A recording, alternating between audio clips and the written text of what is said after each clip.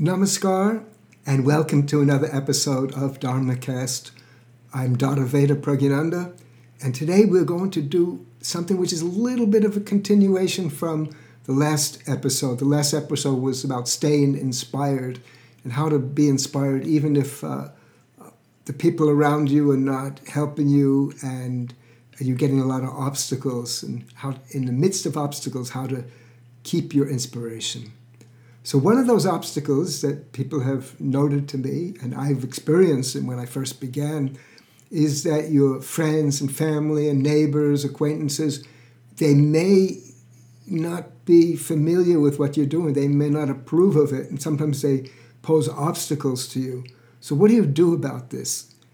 I thought that there are two ways I'm going to address this. One is we're going to look at what's called the 4 stages of spiritual practice, so you get an idea of that. And second, I'll give a little bit of inspiration of something which I think is going to happen. Okay, so let's look at the 4 stages of meditation. There are different stages, and you'll notice them as you begin. The first stage is one which is the stage of perseverance, called jatamana in Sanskrit. So this means that you're trying to do it, but you're having a lot of difficulty because your mind is being diverted to the outside attractions of the world, all the smells, sights, and sounds, and your thoughts even are dedicated to the things which you've perceived in the outer world. So that your mental stuff is going out, not in. So in this stage, all you can do is you've got to try, because you're not going to feel so much bliss from the meditation. So you just try. But if you continue long enough, like I told people, to do it in the morning, do it in the evening, continue, give it some months, And if you continue, you're going to reach the second stage called Vyatireka. And this stage is that your mind starts to go inward a little bit instead of outward. And because of that, then you start to get more pleasure in your meditation, in your spiritual practice. And what about the obstacles? See, in the first stage, nature, everything is proposing an obstacle. The nature is the things around you and the people, everything. But in this second stage, some of these obstacles fall away. And like one example is the people who were not understanding you or who were posing a problem for you. They may still not understand you, but usually they stop harassing you. They said, okay, I don't know what he's doing, I don't know what she's doing, but I respect her, I respect him, I'll let them be as they are. And this will happen. So I think that this is the usual way that it works, is that the people around you in the second stage, they don't pose so much problem. And you are, in turn, because they don't pose problem, and you, because you're more experienced, you get to enjoy your meditation more. So this is the second stage. And in the third stage, it's called akendriya in Sanskrit.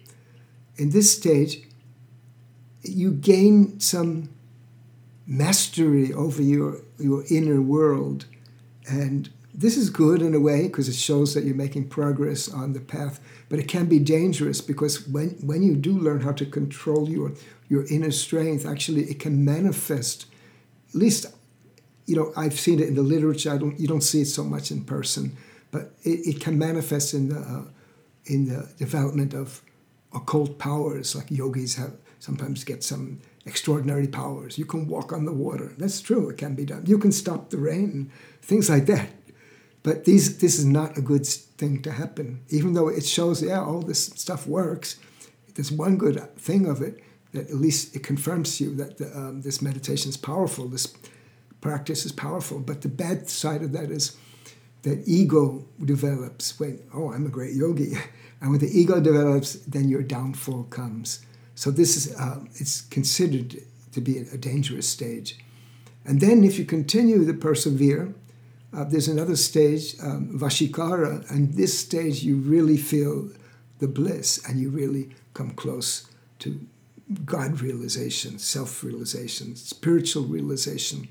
This is the culmination. So these are the 4 stages. And most people, we're in the first and second stage, and sometimes we might enter the 3rd stage. It's possible. So this is what happens. So now, the question about the people who are harassing you, they will stop usually. They will get tired of it. But there's something else that is important to know. Nature itself changes. And even the person who brought this up to me said, yeah, I was having a problem with someone in my family, and he wouldn't become a vegetarian. And then all of his friends became. So, the nature is changing. That what's in the mind of people can change at any time. And a lot of times, there's something called the collective mind. An idea will pop into your head, your head, and you think it's only you. But then other people get the same idea at the same time. That's how sometimes fads spread like anything. So in the collective mind, then I think there's going to come more understanding and more desire to walk on that spiritual path. So this spiritual path, which we're walking on now, we may be in a minority, but the day will come, and it may come soon, sooner than you think, when other people say, yeah, I should do this, and they will join you. So instead of opposing you, you're going to find more people around you, supporting you on that spiritual path. And this world is changing very much. You know that I'm recording this now in the time of the corona pandemic.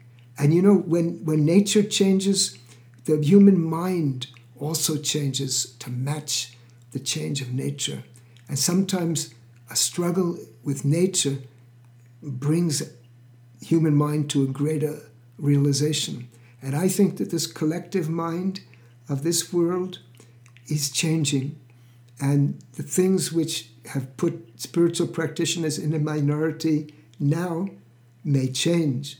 And you'll find more people helping you, not hindering you on the spiritual path. So that's my second answer.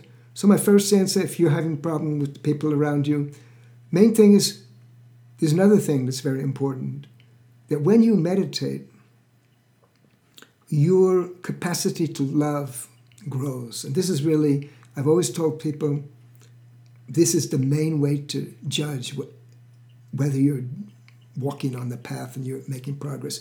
If your capacity to love others and care for others and to be with others increases, then you're doing something good. And if you're doing something good, the people around you will realize it. They may not understand how you're doing it, but they will realize that you're a good person, and they will not distress you. They will not bother you. In fact, there are even cases where yogis, they can walk among the lions, tigers, and scorpions and snakes. Even nature won't attack them, because the nature itself realizes that these people are benign. So if you make this progress, and also, like I said, if you persevere and reach that second stage, no one is going to bother you very much. And then finally, what I have to say is that if we all continue on this spiritual path, the day is coming soon when we will not be in a small minority, and many people will want to clamor for spiritual realization, and society will be helpful to us and not a hinder to us. So what I say always is that you should, whatever spiritual practice you do, you have to persevere and do it sincerely. And if you do it sincerely, people will respect you. And if you do it sincerely, you will also get the realization of that practice, and you will become a better person, which will in turn give you more support from the people around you, and in turn you will get more inspiration, and you will persevere further, and you will get greater realization. So it all works in a way which reinforces it in a good way, that you will grow stronger and stronger and stronger. But you have to do the practice. That's the only catch. You can't just listen to the podcast. You can't just read the book. You have to sit down and you have to do the practice. So do the practice and you will get the result. So that's all I wanted to say. Maybe short. Some people said I should do longer podcasts. My next podcast is going to be a longer one, I promise. So I bid you namaskar. That means I salute the divinity within you with my mind and my heart.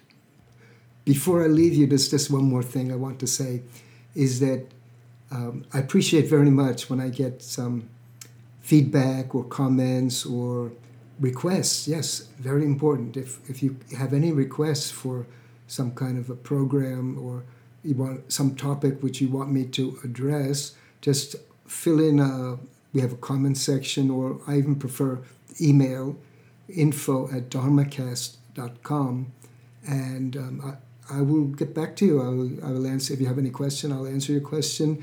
If you have any requests, if it's possible, I will address them, and maybe your request will end up being the next episode of DharmaCast. But until then, thanks for listening, and I hope to be in contact with you soon. Thank you. Namaskar.